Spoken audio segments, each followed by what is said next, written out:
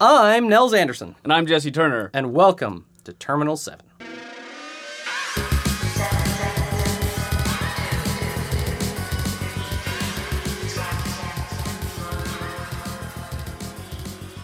It's been a while, Jesse. It has been a while, Nels. But It has been a while. We're back. We're back, and we have something great to talk about. We do. And we that do. is- We were on hiatus only because, well, one, it was a summer. That's right. And because, summer, the weather's nice, which means we were both inside working a lot. Definitely. But also, we were kind of waiting for the next data pack to come out. And it has. And it's in our greedy midst right now. Yeah. If folks haven't been following super closely, the lunar cycle has just begun. It will be the next 6 data packs. The first of which is Upstock. Mm-hmm. And unlike the previous cycle, the spin cycle, which was kind of had more of like a mechanical unifying theme or whatever. Theme. Sure. That it was kind of like about bad publicity and that sort of stuff. Like from the outset, Lunar Cycle is absolutely thematic. Yeah. Like, it is all about space. Yeah. Very, very, very cool. Which is actually rad. Like thematically, I mean, like most, just as kind of a fictional construct, like most sci-fi stuff is like, it's crazy, faster than light spaceships and like insane, like so far in the future, it's basically just made up stuff, right? Sure. But there isn't. It's like magic. Yeah. I mean, it basically is, right? There isn't like a ton of sci-fi that is like conceivably, plausibly, 50 to 100 years in the future. Yeah, we're talking like right? Children of Men kind of stuff. Yeah, exactly. Right? Stuff like that. And there isn't a lot of sci-fi like that has that kind of the setting that is still also about space. Sure. Right? And that's Sure. rad. Like, I like the grittiness of like how goddamn hard actually getting stuff into space is. Yeah. And when it's like just magic in Star Trek where it's like, oh, there's just a million spaceships. They just push a button and they go across the universe. It's like, well, that doesn't capture kind of like how insane and awful trying to do shit in space actually is. Yeah. I think they really brought that in with Wayland. They built a beanstalk to the moon, and look at all the trouble it caused. Look how many like lives were lost, and how much space problems. elevator. Yeah, and they brought like it's built on blood and bodies. Like, it's cool. It's very, very cool. That is apparently why like almost. I mean, there's cards like the New Angeles City Hall and stuff like that, but kind of New Angeles being the most important city in the whole Netrunner universe is because that's where, because it's on the equator, it's the root, that is where the terminus of the Beanstalk space elevator is. And that is why this first data pack is called Upstock, because it's going up the beanstalk. Yeah, kind of like the data packs seem to almost have this like actual progression into physical space moving up the beanstalk. Yeah. So this one doesn't actually have any locations that are on the moon. I believe it might have one. Or maybe one. The sports center, I believe. That's not in this data pack, though. Oh, whoops. Yeah, we saw that one in the draft. Yeah, that's not in this data pack. Yes. You'll have to forgive me a little bit because me and Nels did do a draft with Overdrive. And there's a few cards there that are in the lunar cycle. In the lunar cycle, but weren't in this data pack. That's correct. So if I mention something that's not in this draft, Nels will probably correct me, or one of you great listeners will correct me. Well. Yes, for the purposes of this conversation, we're just sticking with the stuff that's in Upstock. Specifically, we can start with the corp cards. Sure. Apparently, this whole card cycle, all 6 packs are going to have at least one new ID in them. That's exciting. This pack actually had 2. Yep. The first of which, the new corporate identity, is the Near Earth Hub Broadcast Center. For our friends at NBN. Oh, God, what does NBN actually stand for? I forgot. Oh, geez, now you're making me forget. News Broadcasting Network? Oh, we are so bad. Let's go with News Broadcasting. It's probably not not that. Cool. But yes, the ID is the first time you create a server each turn, draw 1 card. The deck has 45 card minimum and 17 points of influence. Yeah, so we can bring your Scorch decks online better a little bit. We could fast advance, but I think this opens up for more interesting NBN play. Yeah, I think so. I mean, lots of people, obviously, like, if you're doing the normal meat and potatoes, like NBN fast advance thing, it's fine. More influence for having Biotics. 3 biotic labors and also some ice that isn't crappy. It's like, that's nice. That's not a problem. But definitely, playing against this a little bit on Octagon, I've definitely seen some times where people just go like crazy horizontal with just a mountain of unprotected assets. And like as the runner, if you have to blow 2 or 3 of your clicks per turn just running on stuff to see, oh, there's another marked accounts, there's another Sand City grid, like you can very easily fall behind because those runs, like even if you have Desperado, Sure. you're just getting like 1 credit, right? It's like if you're really lucky, you could dirty laundry into something, into one of these brand new remotes that keep falling out, and it hasn't, and they don't sack the Jackson to make you lose your dirty laundry credits. Yeah. So then it's like, but aside from that, like it's actually really easy. If someone's doing the crazy, like just blitz out remotes, horizontal play, it's actually really easy as the runner to fall behind. So then when they actually start putting real ice onto agendas to protect them and score them, you're like, oh God, I don't have any breakers out because I haven't needed them, but I also don't have the money to install them, and ugh. Right. Yeah, it is interesting, like how fast you can go dropping out all those remotes. And then recharging, like getting the card back. That's Yeah. That's how you're able to do that. Right. It's just the instant card replacement, which is crazy. And it keeps your agenda from, like, if you only have, like, if you're holding on to your, if you're holding on to HQ, if you're holding on to agendas and they're just sitting in your HQ, then if you're playing out assets, well, now your HQ has less cards in it, and it's easier for the runner to pick something out of there. But if you just get to keep hoovering stuff into your HQ as soon as it's going out of it, that can be pretty darn potent. Yeah, it's a very, very strong ID, and it's I guess it's cool. I guess NBN's always been on top. Like recently, Yeah. they've been doing quite well. Yeah. This is one of those cards that's powerful enough that I think it's gonna see play, which is cool. Like, Yeah, for I'm sure. excited to see a lot of Yeah. decks going Yeah. this way. I mean, it's definitely. We'll get to the other ID in here in a bit, which obviously facilitates a very, very different approach to normal Yes, play. that's While correct. this, like, you could just kind of take a strong, NBN Fast Advance deck, Swap it this out. out, like Yep. maybe turn a few operations into assets instead, and then you'd kind of be good to go. Mm-hmm. But I do definitely think that there are more interesting things people can do with it. Yep. And I hope that people kind of explore that avenue as well, instead of just being like, how do you make a slightly different but still basically the same Fast Advance deck? Yeah, that's right. Yeah, but it is cool. It's a very, very cool card. Good job there, FF. So as far as the rest of the cards go, what else in Upstock did you find interesting for the corporations? I think we need to talk about the sleepers. Domestic sleepers? Domestic sleepers. Yes! Because domestic So, sleepers, like, read that card. it's awesome. Okay, so there was only one new agenda in this pack. Domestic sleepers is it. It is an HB agenda. It is only 2 advances to score. But they've been crushing fast advance nails. How could they print this card? But this card is worth 0 agenda points. Insane. Insanity. But it has, if it is scored, it has an ability, and that ability is spend 3 clicks, place 1 agenda counter on domestic sleepers. Domestic sleepers is worth 1 agenda point while it has at least 1 agenda counter on it. Yep. So that wording also, as a brief aside, I think that wording also is interesting because I think it implies in the future, either later in this pack or just in future packs, there will be abilities that let you remove agenda counters from scored agendas. Right. Or move them or something Yeah. crazy. Yeah. So that is definitely interesting. But aside from that, basically, the corporation scores this. It'll probably just score it out of hand, maybe, or maybe you'll put it down on the table because if it gets stolen, well, who cares? yeah, I mean, it's like you kind of have lost access to a point, but the runner hasn't gained anything. That's Really. right. Yeah.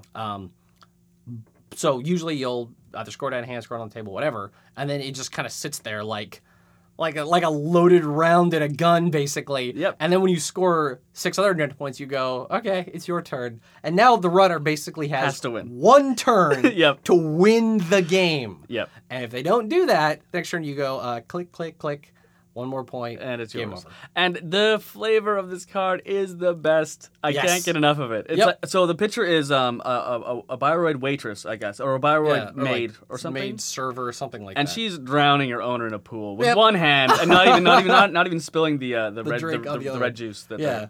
But so that's perfect because the runner scores it, and he's like, "But she's a murderer," and Yeah. nobody believes her. Yep. And the corpse scores her, and he's like, "Well," and then he It's waits. like, it's nothing. And then Boom. later on, once it all fell into place, I was just like, oh, this is just perfect. It's just such a cool card. yeah, it's awesome. It's Archer Bait. It also shifts your HB into something like Harmony Medtech, where yeah, kind of. you have to score 3 5-3s as a runner.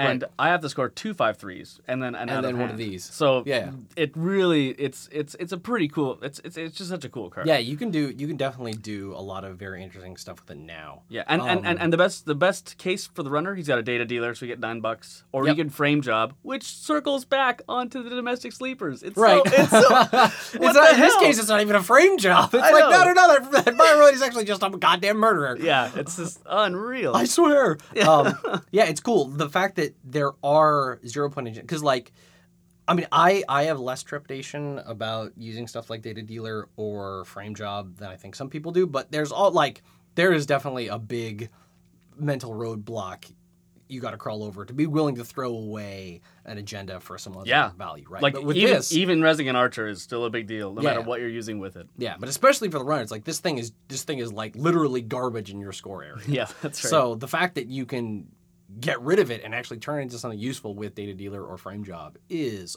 awesome. yeah, that's giving benefits both sides. Yeah. The balance is still here. Yeah, Very, very, it's- very cool card. I just thought we really had to mention it because it was kind of the. I think it's one of the more talked about cards in this. Yeah, it is definitely very interesting mechanically. Yeah. And again, encourages people to maybe do something with an HB deck that hasn't been as easy to make a case for before. Yeah. It's cool. I also liked Mutate. Mutate is weird. Have you used Mutate to some degree of success? Some degree of success. Which is I will put it that way. Usually Some the degree best of cards are like success. this. Yeah. So Mutate is a Jinteki operation. It is 3 influence, and what it does is, when played, as an additional cost to play this operation, trash a rezzed piece of ice. So you throw away one of your pieces of ice. But what you do is that you then reveal cards from the top of R&D until you reveal a piece of ice, any piece of ice. Install and res that ice in the same position as the ice that was trashed, ignoring all costs. All costs. Yep. Shuffle R&D. So the stuff you're flipping off the top of R&D doesn't go away. No, The it's runner just a reveal. sees it. Yeah. So they know if they see a couple scorched earths in there or something, they know what your They game know what's plan up. is. Yeah, but then again, you're also playing Mutate, so they have no idea what your game plan is. Right. I think. and it's 2 credits to use. Yeah, 2 credits to use. So obviously the thing you want to do is mutate some very small cheap to res ice into some very big expensive to res ice. Like using Shiro, or what's the... Yeah.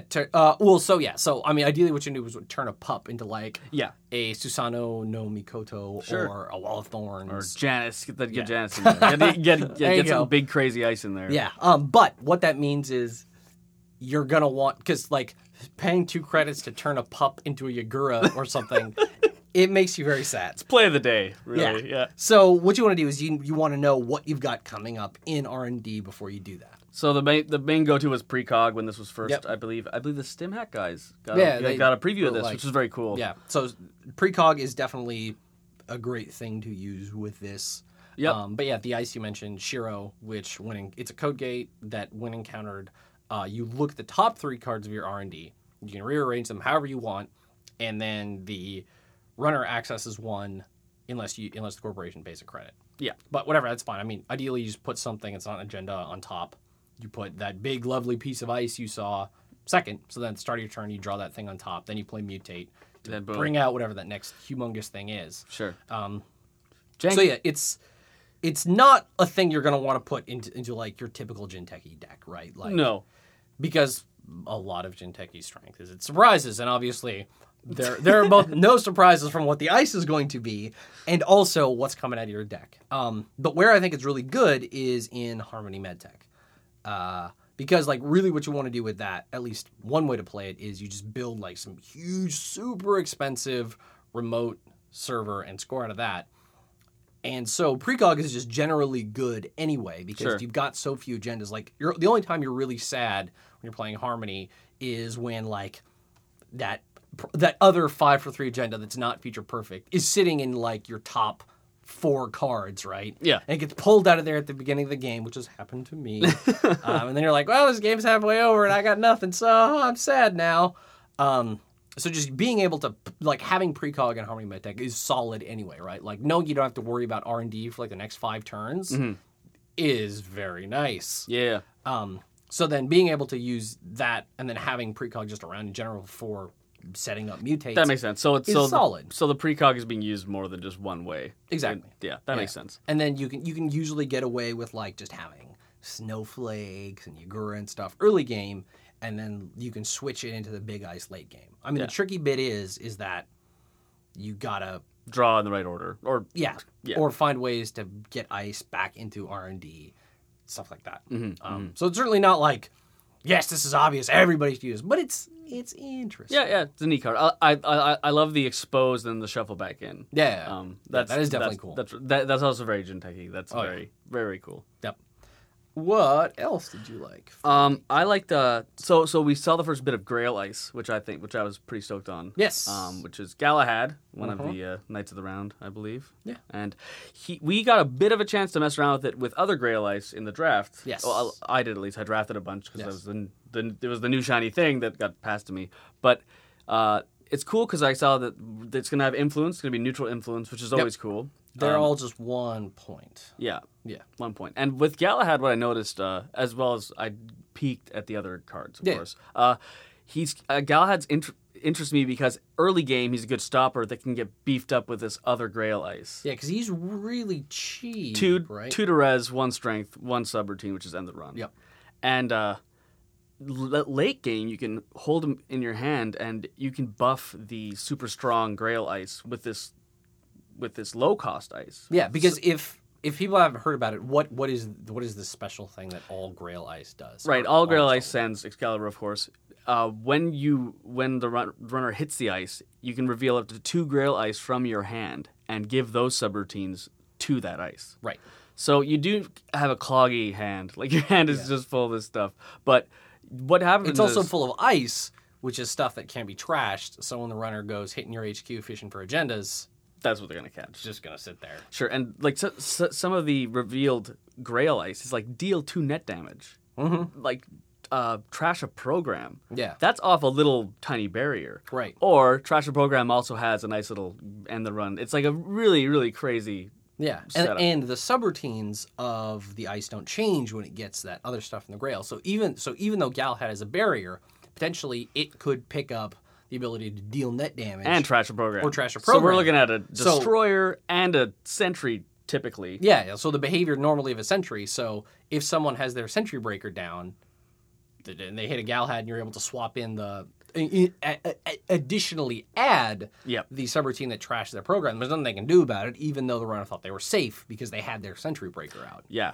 Really, really, really cool mechanically. I'm pretty excited about Grail Ice. The 1 influence is going to hurt my next deck that I want to build with it, but that's okay.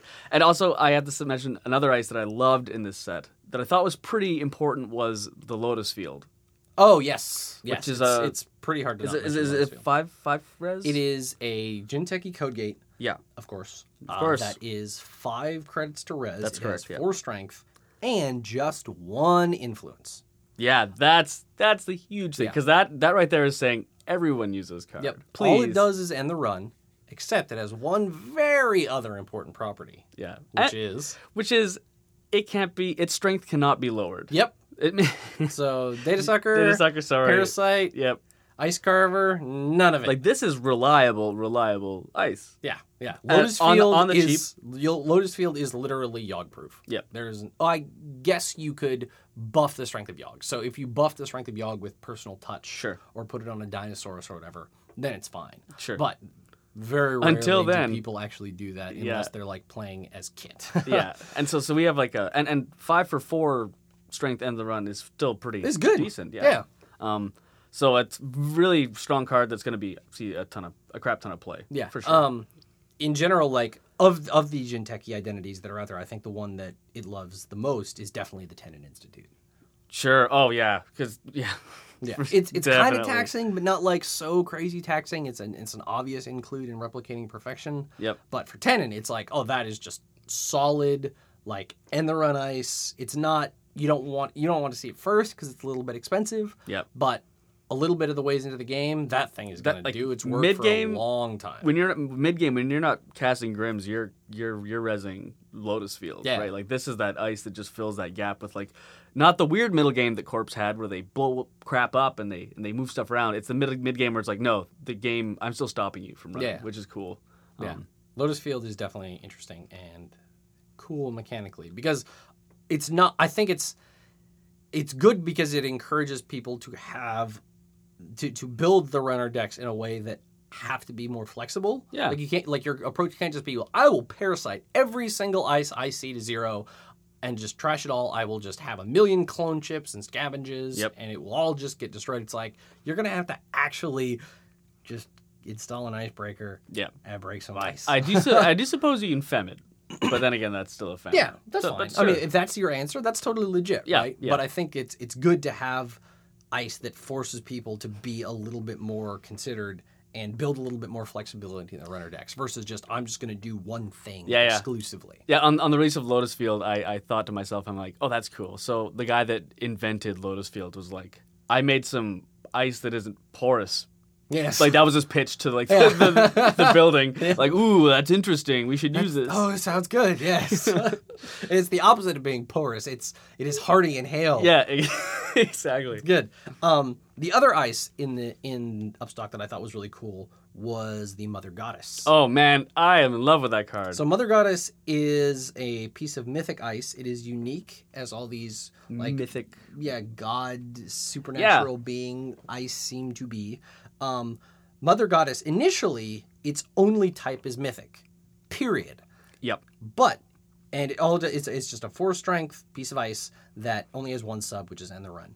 Except, it also has the interesting property of Mother Goddess gains the subtypes of all other rezzed ice. So that is initially bad because pretty soon the barrier's out. It's a barrier and that it can be hit with a fractor and so on and so on. So basically, it falls to like once you've started having to res other ice, it basically just becomes whatever is the most efficient breaker the runner has to get rid of it. Yeah, and remember, folks, it's unique. Yes, it's unique. So once you res one, if you res another one, the first one goes away. Yeah. But what it does do is because it gains all the subtypes of all res ice, it counts as next ice, which is insane. Yep. It also has the downsides of it counts. It is like if you have a destroyer somewhere else on the board, Mother Goddess can now be broken with, say, Sharpshooter. Sure, yeah. If you have a tracer on, Gingerbread now becomes this clutch breaker here. Right. Sure. But 4 for 4 and the run, we're like this reminds me of Rainbow a bit. Yeah. It's like initially it is an impossibly hard end the run ice because if it's the only thing that's rezzed, you need an AI breaker to get through it. Like you want that early scoring window, boom, Mother Goddess is there for you, which is cool. I do dig this card a lot. Yeah, because and then after that, it's basically just a rainbow where it's still. I mean, 4 to get through is not cheap. Even with Corroder, it's 3. Yeah, 3. Or any of the other like strength 2, 1 to boost, 1 to break, Gordian, whatever. Yeah. Yeah. Yep. Cool card. And again, we got our second batch of Next Dice in this one, which is Next Silver. Next Silver. And Next Silver is way powerful, I think. Because it adds subroutines per other Next unlike Dice. Next Bronze, Next Silver is a barrier that is 3 to res. It's a little pricey. Sure. Yeah. And then it only has 1 strength. But for every next ice rezzed on the board, including itself, it gets an end the run subroutine.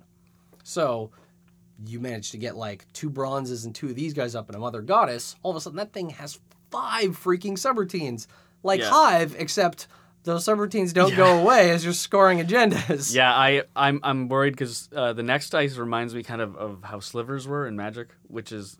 Oh, well, they're basically just like these tiny little creatures, but they keep giving their powers to the other ones that are rezzed. So pretty soon, all these 1/1s are now 4/4, and they're flying, and they're monstrosities. Right. So this ice is quickly becoming, in my head, anyways, monstrous decks. Right. So I'm a little bit worried, but I'm excited to use it because I really do like the idea of Next Ice. Yeah, it's cool. And the last thing in here that I thought was especially interesting is a form of tag punishment that is dissimilar from what we've seen before, right? Yeah, which I didn't even think of when I like Yeah. when this card came out, it was a surprise to me. I'm like, oh, of course, that's a great way of doing Yeah, it. because like a lot of I mean, previously like the two biggest tag punishment things were Scorched Earth, but obviously you just drop a Plasticrete Carapace and you're fine, or Closed Accounts, which can actually be Worse for you. really vicious. But Yeah. for some reason, lots of people still don't run it, and I don't know why. Like with Tag Me Anarch, especially being a huge thing, like Tag Me Anarch just falls it just apart dies. if you drop a Closed Accounts on it. Yep. And yet still almost nobody runs Closed Accounts. It's only one influence. I don't know why. Yep. But now there's something else. That's right. Which is kind of like that Bad Times. Bad Times. And it is indeed Bad Times. It is. It is a 4-credit neutral operation. It's a gray op for the purposes of Tally Perot, I guess. Sure. And obviously it's play only if the runner is tagged. And what it does is the runner's memory limit is reduced by 2 until the end of the turn. So early game, does nothing. Nope. Does nothing. Late game, it can make you very, very sad It can like reset the board and have a very bad time indeed. Sure, we could see Source double bad time.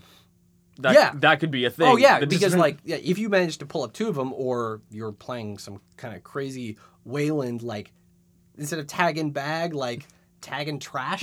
Yeah, I guess. yeah. But yeah, you like pull up 2 of these with 2 Atlas tokens, tag somebody with a Sea Scorch, and then they're down 4 memory. That could mean they have nothing, or they have 1 MU. And Sure. it's like, okay, pick the one program you want to keep. Yeah, I could talk about a board reset. Yeah, like wow, that is very very very cool card. Vicious. Yeah, and it's neat because it's not like it just removes memory. Like it's not like I'm blowing up your apartment complex. Yeah. It's like you ran out of memory and all of a sudden you wake up and there's nothing there. Like Yeah. I really like it thematically as a card as well. Yeah, and because it's like if it was just straight up like play and trash a runner's program or something, that would be like way Too way strong, too powerful, too right? But the strong. fact it's like okay, well, your MU is reduced, so figure out how to deal with that, and that might mean people start packing a little bit more MU, so they have a little bit more flexibility, or at the worst, the runner gets to choose like, okay, well, what am I going to get rid of? Versus like the corporation obviously would just snipe their best card if it was like trash a program. Yeah, the card feels very Netrunner, very Yes. in a good way. Yeah. Was there anything else? I on the had one more corporate shout out side? because I love Wayland Ice and Taurus. Taurus is here, Okay, yes. and it's cost 5. There's an awesome bull on it. Oh, yeah. It's great. Yeah. It costs 5 for 5 strength, I believe. 5 strength sentry. 5 strength strength, 5 for 5. No complaints. It's got 1 subroutine, and it is a trace of. I want to say Base strength is 2. 2. Trace of 2. Yep. That's correct.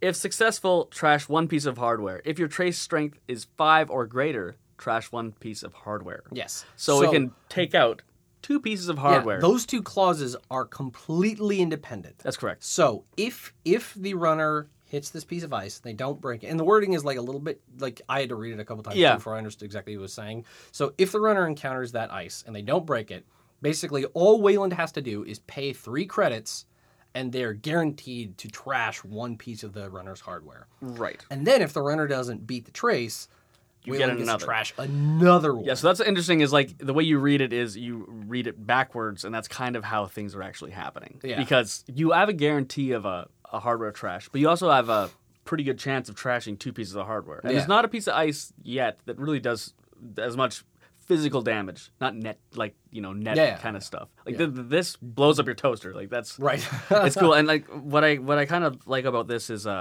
like the setup I kind of thought the dream setup is like, oh, there goes your 2 Plasticretes, I guess. Like you open up your closet and there's just Ashes, I guess. cyber moths. Yeah, but I deck space is going to be tight, but I do like this card. I think Yeah, I mean, because it's also like super taxing, right? Like it's a 5 strength sentry. It's only 5 to res. I mean, if the runner doesn't have any hardware, well, they can just keep running through it. Yep. But you aren't going to want to after the initial part of the game, you aren't going to want to get rid of your console or your R&D interfaces or whatever else, right? Like, yeah, and this might make runners run more hardware, or maybe like just like more copies of it. Yeah, or Sacrificial Construct, which most people use it obviously just to prevent program trashing, but Sacrificial Construct can also prevent hardware trashing. It's like a program and a hardware wrapped into one. I know, something like that. So crazy. So yeah, so Corp got a lot of cool stuff. That's for sure. Over on the runner side, things were a little dry, bit less interesting. Yeah, I gotta agree. Aside from the new ID, So the new ID is a Shaper, Nasir Medan. Yeah. Medan? I don't know how that's supposed to be pronounced. He is a cyber explorer, which is important. Yep. He has one link. His identity is a cyborg, if that matters. He's 45-15, just like normal, but he has a very unusual ability. Normal is not a word for this guy. Probably, honestly, in terms of like how you would approach deck building and play, the most influential like identity ability, period. Right. We're not just gaining 5 less cards and 1 more MU. It is. Yeah. Or like you get a discount on slide programs. Like he's completely different. This is like advanced Netrunner stuff. I think. The way his ability works is whenever you encounter a piece of ice that was just rezzed, lose all credits in your credit pool. Gain credits equal to the res cost of that ice. Okay. So as everyone tries to wrap their head around that, that's got to be the most sideways way of thinking. Like, it's just crazy. And I had a question. Maybe you can clarify this for me. Me and Caleb were talking about this. Mm-hmm. If Rook is out, yes, or Reyna. Obviously it won't be exactly. But so if Rook is out, Cortez Chip. Thank you. Cortez Chip is out. Does that add to the money you gain? I think it does because that was the res cost. Like it costs 8 to res now, now it costs 10. So now it costs. I would imagine. I mean, it might depend on the wording of the various cards. Like some cards might say, as an additional cost to res this ice, also pay blah blah blah. Where credits. it would be exempt. Right. From that. But this just adds res cost. Yeah, I think stuff like Xanadu just says the cost to res ice is increased by 1. And that's like that's even more crazy with this card. So Nasir, I guess for people who aren't like intimately familiar with the timing structure of the run, this like the difference in the different phases is very, very important. Yeah. So when you're attacking a server as the runner, and you're approaching through its ice defenses, the first thing that happens is the runner approaches the ice. Think of that as like proper noun, capital A, approaches. As the runner is approaching, that's when the corporation has to pay to res their ice. If they don't, the runner just goes right past that ice, further on into the server or to the next piece of ice or whatever. Right. So during that approach phase is when the corporation has to res their ice. And then once that ice is resed, the next step is the runner encounters it. But in between the approach and the encounter, the runner has the ability to spend credits on abilities. Right. Like doing whatever they want to do. So, I think most people, if they're not aware of that distinction, still play this way, where, say, if you're running at some server, corporation reses a toll booth, you can say with like a self-modifying code or savoir-faire or whatever, you can install a parasite on that, hit it with some data sucker tokens, it disappears, so it's gone before you even lose the 3 credits for encountering. Right. That little window got fatter and fatter and fatter as Shaper got all these tools. Yes. Yes, it absolutely They're did. just like, picture all these things just cramming through this little ice window of like, now I just do all this garbage. Yeah, and through that delightful little window is where Nasir squeezes. That's right. Because like it seems like the essential thing that you have to be able to do playing Nasir Medan is you have to be able to spend credits you have before they all go away when you encounter that next piece of, when you actually encounter the ice itself. Right. And so Nasir Medan's best friend in the entire goddamn world is Personal Workshop. Is definitely Personal Workshop. Without question. Because if folks, I think Personal Workshop kind of fell out of favor for a little while, so folks don't remember how it works. Basically, Personal Workshop hosts hardware or programs. Yeah. At the start of the runner's turn, they remove when the program or hardware goes onto the Personal Workshop, it gets a number of counters on it equal to its cost. Right. And then at the start of your turn, one of those counters comes off one card that's on that Personal Workshop. Which is important because I can host 5 things on it. Yep. But only 1 counter per turn is being taken off. So basically, you have these projects that you're off kind of tinkering with on the side. Like, that novel that everybody's working on. That's right. But the thing you can do is at any point, you can just spend credits to remove the counters on those cards. On a 1-to-1. Yeah, exactly. So it's like you can get a discount initially, and then when you want it, you just pay the difference, and boop, it shows up. Yeah. But what that means for Nasir is however many credits he's got, he can dump those onto stuff in the personal workshop, be at 0, then encounter the ice that was just rezzed. Whoop, his credit pool goes all the way back up to whatever the res cost of that ice was, which then he can dump further into that ice, into that stuff in the personal workshop, and now he's got whatever he needs. Yeah, like that's even like a self mod too. If you needed to bring it out, it's a great. He's a self SMC is also fantastic. It's not quite as strong as personal workshop because obviously with SMC it's all or nothing. Yeah, right. Like you have to be able to pay the extra 2 credits for installing stuff off of self modifying code. Yeah, and then the actual cost of installing whatever the program is. But self modifying code, probably also maybe clone chip, and the personal workshop are like the foundations of running Nasir. Without those, it would be challenging. Yeah, and at best. I also think we're going to start to see a lot more recurring credits because those credits aren't affected by Nasir. Yes, like so toolbox stuff on toolbox or cloak. A cloak or cyber feeder, that kind of stuff. The recurring credits, the ICE transaction doesn't touch that. Right. So So the big downside of his ability is if you hit ICE that has like 0 or 1 res costs. Yeah, you're not getting very rich. Very sad. Yeah, you're not getting very rich.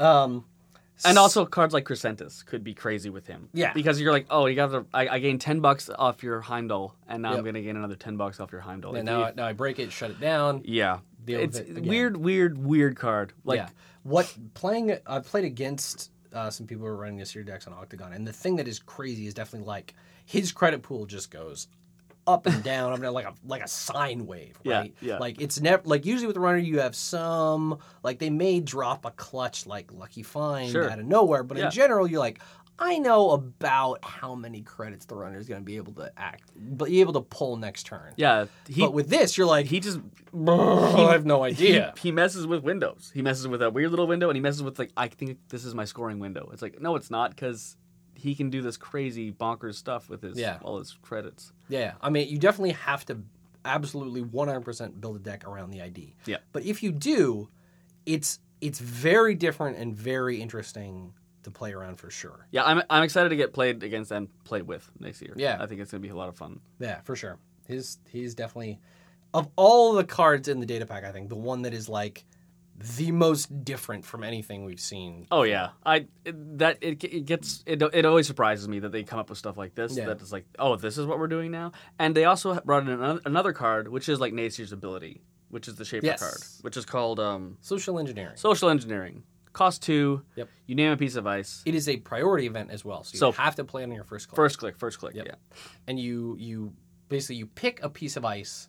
Yep. And then if it is res this turn, you gain credits equal to whatever its res cost was. That's right, yeah. So potentially, Nasir could use social engineering. Yeah, and double his... to get the money twice. Yeah, that's right. That's right. He can get the money twice with social engineering. It'd be helpful if he had a bit of exposed running, so maybe you can snipe ice. But it is every time he runs into unresed ice. Yeah. Is that correct? Every time. Yeah. So, man. It is, it's interesting. Crazy. What else of the runner cards did you dig in this? Man, there was not a lot. I'm not going to lie. There wasn't, like, the runners didn't get too many stuff. I wasn't too impressed with the priority things until I saw, I'm like, oh, Nasir can double Nasir. So that was kind of cool.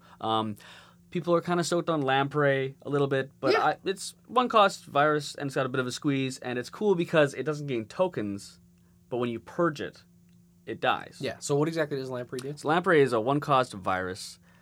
Just one MU. Just one MU. When you do a successful run on the HQ, the corp loses 1 credit. Yep.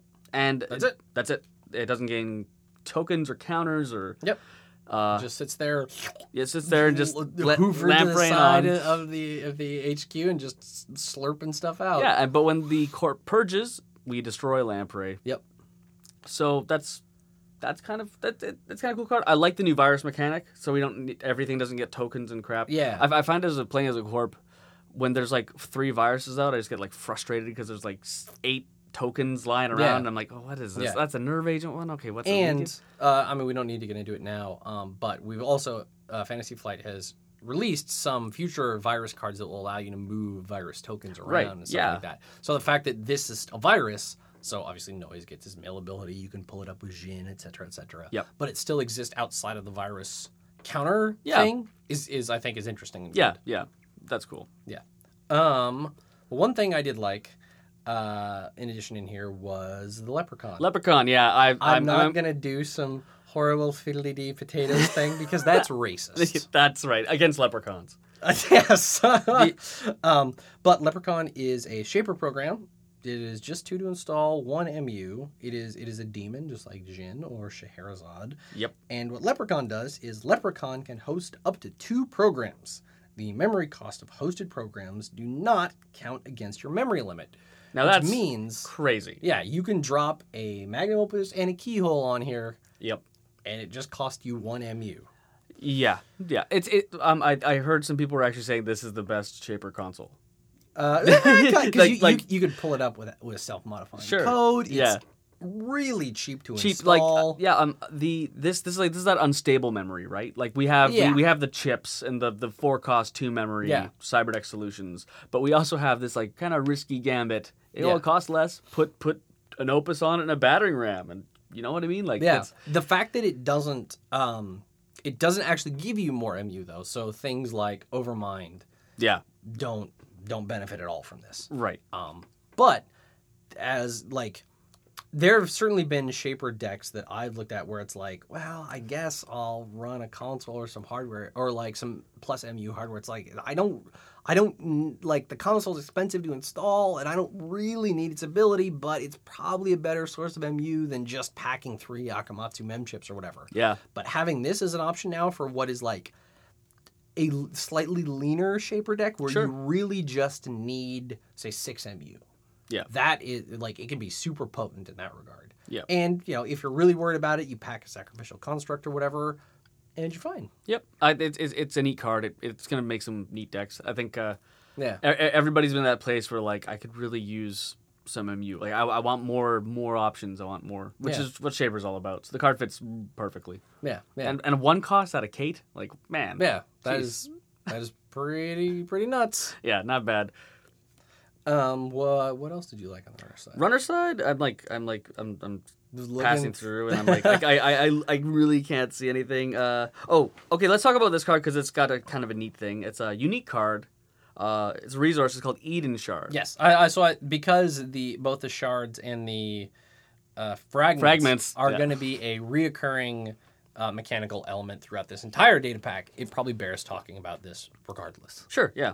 So it's a resource, virtual source. 1 influence costs... I didn't even notice that. Yeah. Oh, that's interesting. 1 influence costs 7 to get out. Or, let's read the card here. Whenever you make a successful run on R&D, instead of accessing cards, you may install Eden Shard from your grip, ignoring all costs. Yep. So which is probably, hopefully, how you're bringing this card out. Unless there's a really, really, really specific reason, I guess. Yep. And this is unique, and it's a limit 1 per deck. So they're really hitting it home. Yep. That it's going to be one of these. Its only ability is trash. The corp draws 2 cards. Yep. Forced. Yep. So this is the card that kind of dumps on the power shutdown combo. Sure. Yep. It offers you. It's basically an instant win. It's not. Yeah, basically.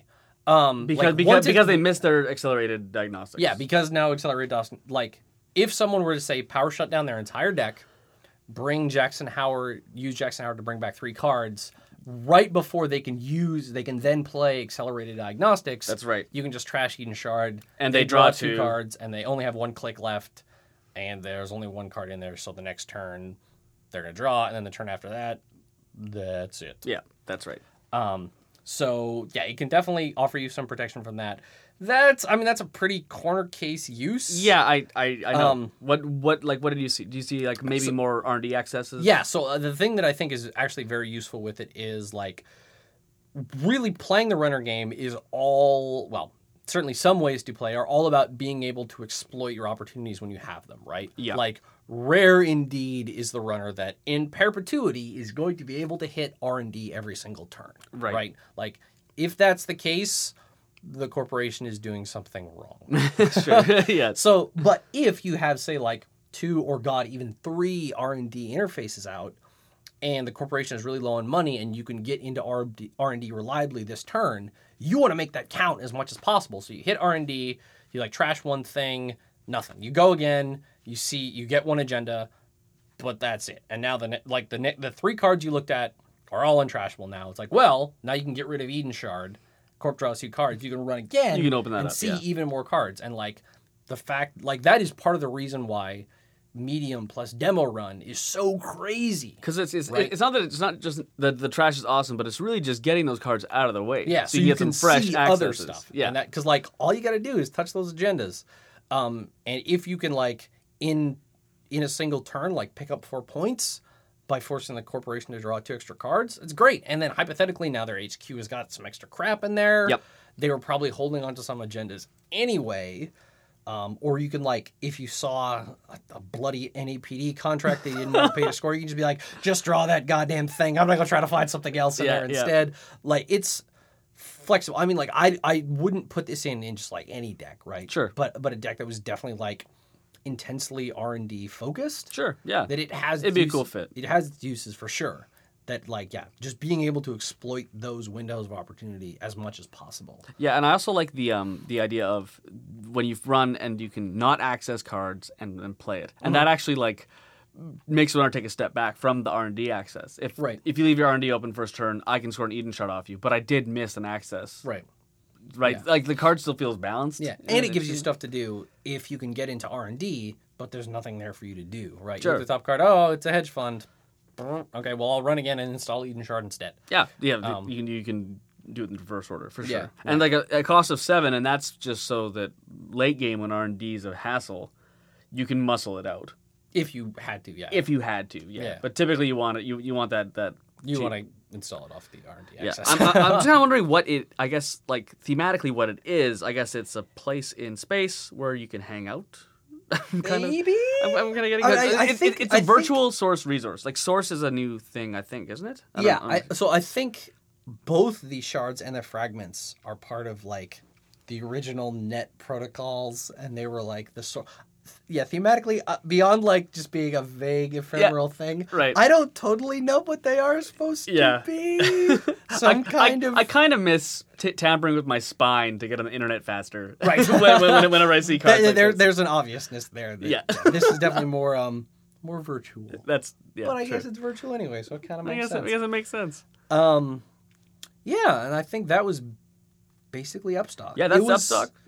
There's some cool stuff in here, but I think more than anything, aside from like Nasir is super interesting, and there's a few other interesting cards, but I think more than anything else, it definitely lays the groundwork for a lot of stuff. Yep. For the shards, for the we're going to be fragments, seeing shards, fragments, yeah. For Grail Ice. Yep. Like there's going to be a lot of stuff coming down the pike that builds on a lot of these things, and that's really cool. Yeah, it's cool. And then the first pack is always a little bit dry on these because they are. It's right. It's foundations. It's not as flashy as like the last data pack where everything's bonkers and everything's established. Yeah. So yeah, it's. But cool. no, cool. Good job as usual. Yeah. FFG. Giving us stuff to cast about, which is always good. That's right.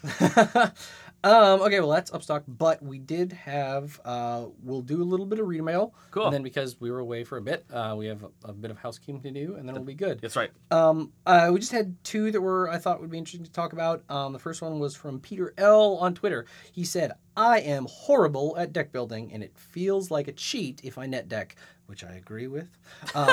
What's a good place to start for learning how to deck build well? I think it's actually a good question. So I do think just like straight, I mean, whatever. People can play however they want, and that's totally fine. Yep. But at least for me, like a big satisfaction in playing Netrunner comes from the problem solving of building a deck that works. And when you literally just look at something somebody else put together, pull out those 45 cards and start playing with it, you're going to lose flat out. Like, so there's that. There's like, you don't know how to play it. Like, there is no deck in the game that is so bloody obvious of the right way to do it and understanding like its tempo and its timing and like what cards you want to see early versus and dig for versus what stuff you can just kind of pick up whenever it comes around. Yep. So there's definitely that. Like, I think just straight up looking at somebody else's deck and playing it is not a very good way to figure out how to deck build well. No, and it's not that it's cheating or whatever. Like, it doesn't matter how you ended up with this information. It's just like you're not doing yourself a favor. Yeah. By going off and taking someone's deck. Yeah. A good point about this.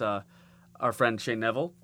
He fell off Netrunner for a little bit. Mm-hmm. And then he came up, and he actually said that he enjoyed the cast, and it helped him come back Shane. in, which was awesome. Shout out to Shane. He said, I started really enjoying it when I just started making my own decks. Yeah. That's when Netrunner became awesome for him again. Yeah. Was when he's like, oh, because you're right, it is a cool, interesting problem that you can solve. Because Right. when you win with a deck you made, it's like... That's rad. It's rad. Yeah, It's so you rad. weren't just you weren't just standing on the shoulders of giants. Like, Sure. You were actually doing something well that you came up with. That's sweet. So figuring out how to like actually get better at that. I mean, what I think can be valuable is not just straight up cloning somebody else's decks, but like picking whatever faction you happen to enjoy playing and look at like 3, 4, 5 of like good solid decks from that faction. It's like, okay, well, what do all these things have in common? You know, what's their ice composition? Like, about how many pieces of ice do they have? Because that's really like, at least, so on Corp side, definitely the things are all like, it's always going to come down to 4 things, right? Like ice, economy, agendas, Agenda count, yeah. and the thing that lets you score agendas. Right. Or the thing that lets you win the game, rather. Yeah. To be more generous. So either that might be, if you're playing Jinteki or Wayland, that might be, oh, I'm going to win through damage, aside from scoring agendas. If you're playing like HB or NBN, it's, oh, I'm going to win by scoring agendas straight on my HQ, so the runner will never have a chance to steal them. Right. Or I'm going to build a remote server that's got friggin' Caprice, Nace, and Ash, and is just so expensive to get into, the runner's not going to be able to get in there enough times to score it when I put the big, heavy 5/3 in there, or whatever. Yeah. I think it's also, you need to find what you like doing in Netrunner. Like, Yeah. I love putting Nero Katana and everything, but Jinteki. I like weird surprises and Yeah. that kind of thing. And when you start playing the game more and you find out strategies you enjoy, then you can start. Then all of a sudden, deck building becomes really fascinating because you can bring in all these elements from everywhere. And Yeah, so look at like a bunch of other, not a bunch, but like a handful of other decks and see like, okay, well, where is their money coming from? Like, how many ice do they have? Like, what is the different strength of ice? Like, and because that's the kind of big stuff, right? It's like if you have a bunch of really expensive to res ice and you have kind of like middling econ, you're probably going to be in trouble. Sure. But if you got money coming out your ears, but the only thing you've got is like Ice Walls, Enigmas, and Dracos, Yep. well, you got nothing good to spend that money on probably, and the runner, after they get their program set up, are going to be able to get into your servers. You're just going to be demolished. Yeah. So yeah, it's like that. Just look at a bunch of other similar decks as reference and kind of use the burgoo of all of those different ideas together to like be the basis for what you want to do on your own, right? Yeah. And on the runner side, it's basically just, it's like, what are the big challenges runner side are econ, card draw, and like, what's your path to victory? Like, yeah, how are you getting into things? Yeah, Are you going to glory run it? Are you focusing on R&D? Is HQ? Are you going to make HQ your bitch? Yeah. It's going to be finding out, like, because you can't do everything well. You can only do that's one impossible. or 1.5 things Yeah. good. Yeah. So like there are plenty of cards that are good and strong in isolation, but together they're not actually very synergistic. Yeah. So just having like, oh, these 6 cards are all rad, I will put them all together. But then it's like, okay, well, you don't have any card draw, so you can't actually get those cards. So what do you do? Or now you've got a crap load of money, but you can only ever get one access on a server you get into. So you're just hoping to get really lucky and pick up the right agendas, because if you don't, that's it. Yeah. So yeah, I think probably the big thing to start is if you're looking to figure out how to build your own decks that are good. It's like, look at a handful of stuff that's out there, figure out what your paths to victory are, and then just pick something and start iterating on it. Like, take some stuff out, put some stuff in, try it. Like, this is, in general, I don't like playing on Octagon very much, but this is actually what Octagon can be good for. Sure. Is that you don't have to go into your binder or your boxes, pull some cards out. Call up your like, friend. Yeah, exactly. You just be like, all right, I'll put these, like, this weird kind of deck together. I'll jump on there 15 minutes later. If it just got ruined, you try it again. It also gets ruined. You're like, okay, well, what didn't work? And that's the other thing is like, at least for me, it's like being critical, like looking at, I mean, sometimes you just have bad luck and that happens. But like, if things seem to be consistently falling short, it's like, where are they falling short? Yeah. Are my servers too permeable? Do not have a way to punish the runner for getting into my servers? Do I just not have enough money? Can I not get into R&D reliably? Is it too slow to get my program set up? Whatever. Yeah. That like iteration and then looking at what isn't working and figuring out how to shore that up. Yeah. That's a great answer. I didn't mean to No, word vomit over all of that. No, I think that's perfect. So thanks for the tweet. And yeah. So this one is very corner case, but I do in general have an interest in talking about stuff that doesn't get talked about a lot. Okay. So Patrick Craig from New Brunswick here in Canada asked, right. I've been playing for about 2 months. This was a while ago, so maybe it's more like 3 months now. With the core set and a few Genesis packs. I want to know, what is the best Cell Portal deck you've ever played with against? I really want this card to work, but I can't seem to get things to pan out. Thanks for reading my email and keep the podcast going. Talk about edge case. Cell Portal deck. Okay. It's for me. It was the ones I played against. It's the Server of Death. So as a refresher. Sorry. Yes. Please mention this card that nobody plays. Yeah. So Cell Portal was in the core set. It was Jinteki Ice in the core set that I think no one has used much since. No. 5 to res? It is a 5 to res code gate that is 7 strength, that only has one subroutine, and what that subroutine does is it forces the runner to restart the run at the top of this server. So and then you de-res Cell Portal. And then you de-res Cell Portal. Yeah. So obviously Cell Portal is very strange. Like, on its own, it's worthless. Yep. It's expensive as hell. Yep. And it's only good if you have a bunch of other, like an ice wall in front of a Cell Portal ain't doing you any favors. Yeah. So we're talking the Server of Death deck. That is certainly one option. One option? Okay. There's another option? Keep going. Okay. Well, I'm out of ideas. That's really all I have. So what's the Cell Portal? So Cell Portal Server of Death is you have something that loops the runner through an endless chain of either money gaining, like Shadow or something. Sure. Or you need enough money to continually res Cell Portal and trap them with Whirlpool. Yes. And you've trapped them in a permanent loop. Right. Of So yeah, Whirlpool is a Jinteki trap piece of ice, which, because it's a trap, it can only be broken by AA breakers. And when it fires, it basically says the runner cannot jack out from this run. Yeah. Period. So if the Cell Portal keeps firing, the runner can't leave. Yes. The server. Yeah. And I believe the ruling is, like, if the game is literally in an infinite state, I don't know how you would get there, but if the game is literally in an infinite state, then it's on whoever's turn it is to... Oh, no, sorry. It's on the corporation to eventually say, okay, we'll stop this. Yeah, but what ends up happening is they have Akitaro Watanabe. Yes. And a Shadow or some... Or an overscored Brain Trust or something. Sure. So something that makes the Cell Portal technically free or... like free during the run. Yeah, so you can basically send him through a few times. Right. So the idea being, like, you have Whirlpool, Neural Katana, Cell Portal. If the corporation has enough money and the runner doesn't have a decoder, they hit Cell Portal, you pay, they go back to the top. Now they have to pay to get through Neural Katana. They're gonna... And eventually they run... And if the runner runs out of money before the corporation does, they'll take enough net damage and flatline. And just flatline, yeah. That's even more vicious with Koma Inu. Yeah. Because every time Koma Inu is encountered, it gets more net damage subroutines equal to the runner's grip size. Because it's from the initial? Yeah, so the initial ones stay. So if you go into this crazy Doom server, Koma Inu Cell Portal thing, and your grip is 5, okay, now Koma Inu has 5. You have, like, a Mimic out, whatever, you pay 5 credits to break them all. If you go back... Oh, it still has those original 5 net damage subroutines, and now you still have 5 cards in your grip, so now it has 10. Right. And then it has 15. Yeah. So the idea being, if you have enough money, you can eventually just destroy the runner. Yeah. That is the most combo-y, insane thing that's just not good. So it sounds like you're going to bring some sanity to this. Yes. It's certainly not a thing you'd want to put everywhere, but obviously the one big thing you want to do is make it cheaper to res Cell Portal. Yeah. So that could potentially mean Akitaro Watanabe. It could mean using a dedicated server. Yep. Which is that Jinteki asset that gives you 2 reoccurring credits to res ice. Stuff like that. So making Cell Portal cheaper is important. But what Cell Portal can do is it can still give you opportunities in the late game to score, like, not fast advance crazy stuff, to just like good old fashioned scoring. Just install, advance some, and the next turn advance more. Late game, even when the runner has all their breakers set up, because it is really bloody expensive to break. Like, it's a 7 strength code gate, and code gates are notoriously the most expensive to break. Yeah.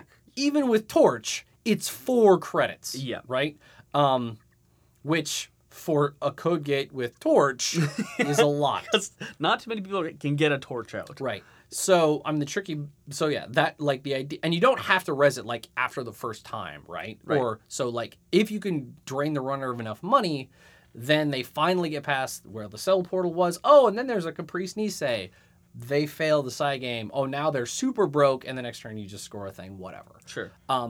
That is like its actual big intended use. The fact that it was in the core set with a bunch of other like is bizarre. Yeah, very like cheap to break Jinteki ice. Yeah, and everyone's saying, "Oh, use Jinteki, you're learning." Like that. Yeah, it did not make a lot of sense. No. But like having one or two if you have other cards to support. Sure, like maybe swapping around ice would be, you could actually build up a server, you could move the cell portal later on. Yeah. So stuff like that where you could like, it gives you a strong, like a 7 strength, anything that costs 5 credits to res is crazy. It's just that it also de-res itself, so that sucks.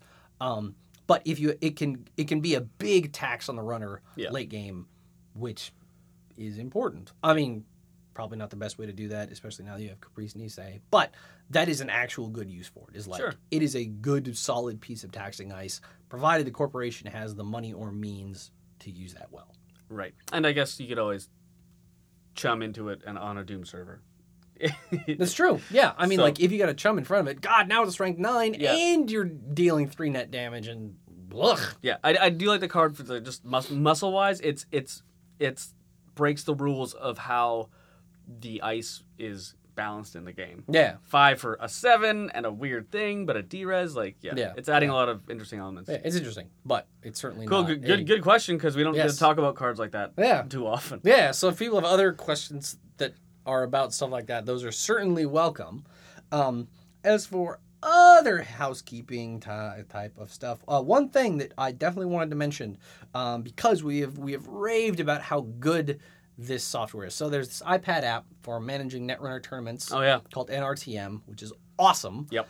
But the developer or developers, I can't remember if it's one person or two, who made that recently made another iOS app, but this is for deck building. Oh, it's called NetDeck.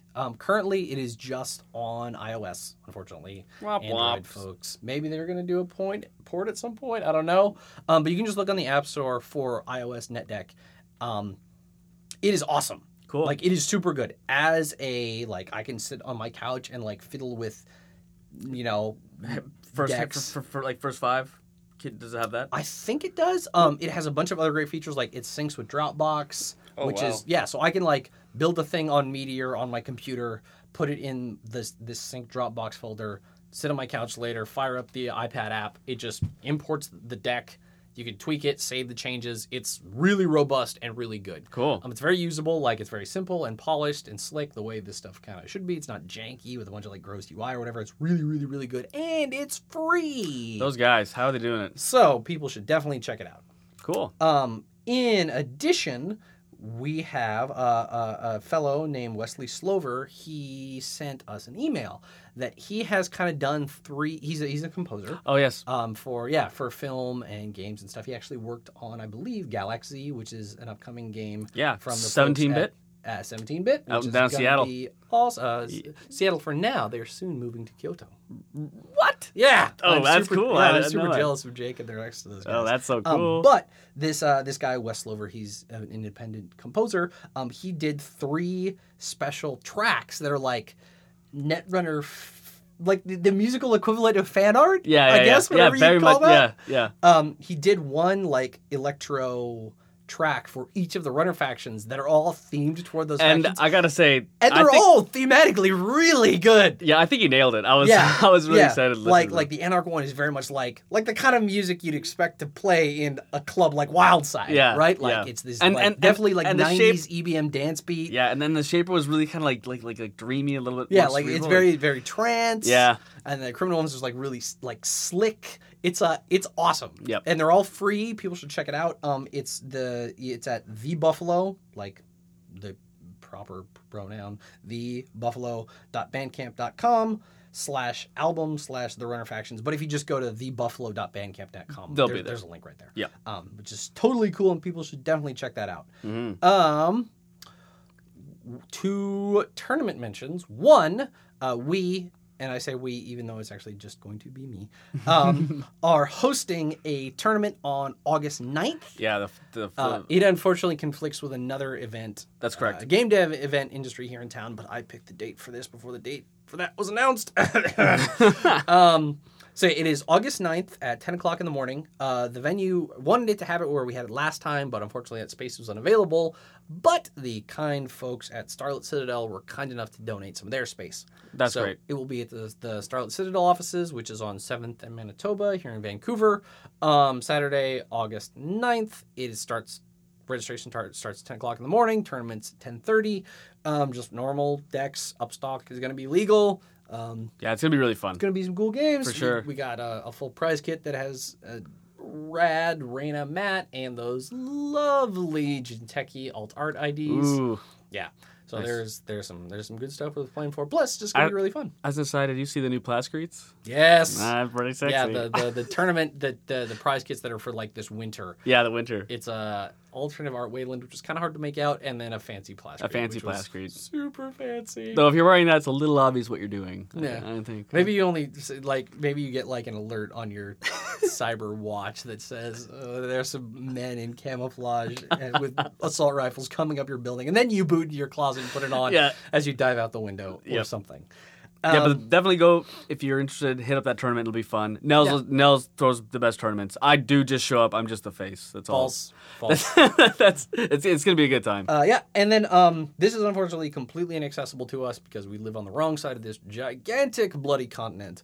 But the Canadian national, like the official FFG national tournaments, are happening just outside of Toronto. I think Mississauga, one of those areas around Toronto. It's not Toronto, but it's basically Toronto. It's actually going to be split over 2 days, which I think is awesome. Whoa, that's cool. August 16th and 17th. Awesome. Yeah. So I think like the Swiss like normal tournament rounds are going to be on the first day, and then like the top however many, 16 or 32 people are all going to be playing on the second day. So hopefully it will not be a tournament that goes to like bleary 2 a.m. Yeah, come on, guys. People they stop working after 9 hours of internet running. Cool. That's cool. Yep. Best of luck to everyone who goes in there, and yes.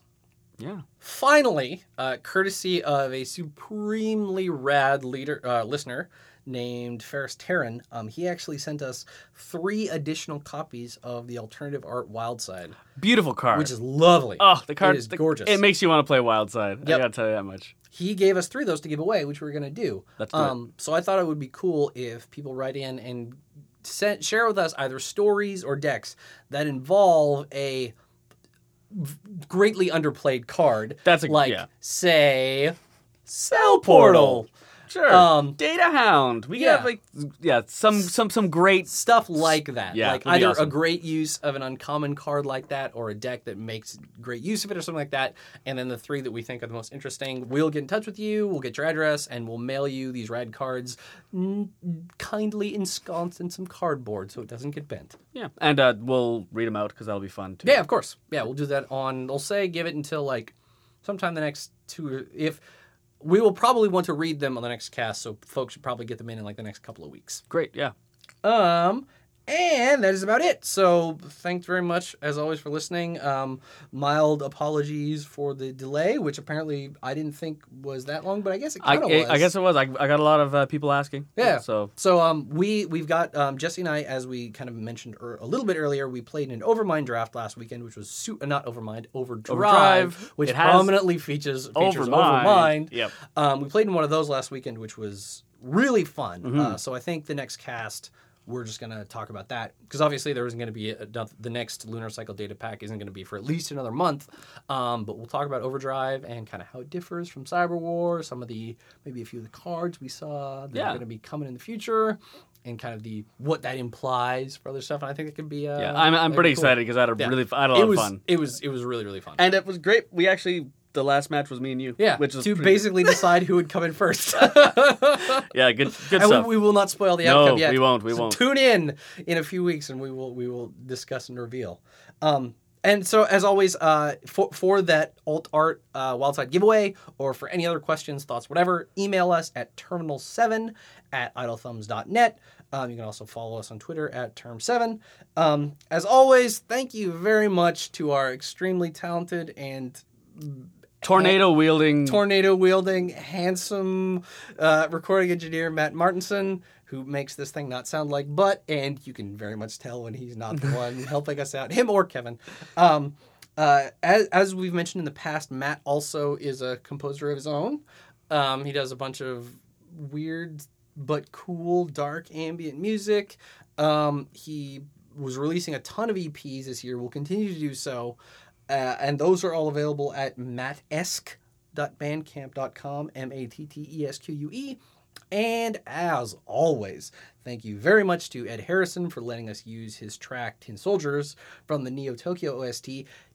And so the Neo Tokyo, we mentioned this probably way in the past, but if people didn't listen to like the first episode of the podcast, they probably didn't know that this music is all from a Half-Life 2 mod. Right, yeah. A multiplayer Half-Life 2 mod called Neo Tokyo, which is very Counter-Strike, but it's Counter-Strike by way of Ghost in the Shell. Cool. I mentioned this because it was recently uploaded to Steam. Oh, neat. Like before you could like download it from the website and install it into like a special directory on your computer, and then it would show up on Steam. It was kind of clunky. It was like trying to start DayZ before DayZ came out. Exactly. Yeah. But now it's just like you just search for Neo Tokyo on Steam. You can get it. If you have Half-Life 2, you can just install it because it's a free mod. And everyone has Half-Life 2. Basically, yes. If you have Steam, you own Half-Life 2. And hopefully the fact that it was recently put on Steam might mean the servers are a little bit more active. It is definitely like a hardcore, really tactical team-based first-person shooter, but it's also really goddamn good, and it has a phenomenal soundtrack. Super. And so check out the mod, but definitely go grab the soundtrack. That's at edharrison.bandcamp.com.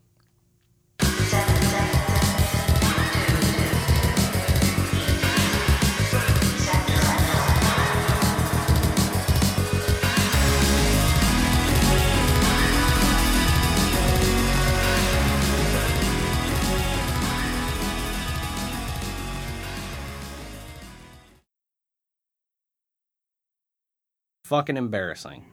What's that?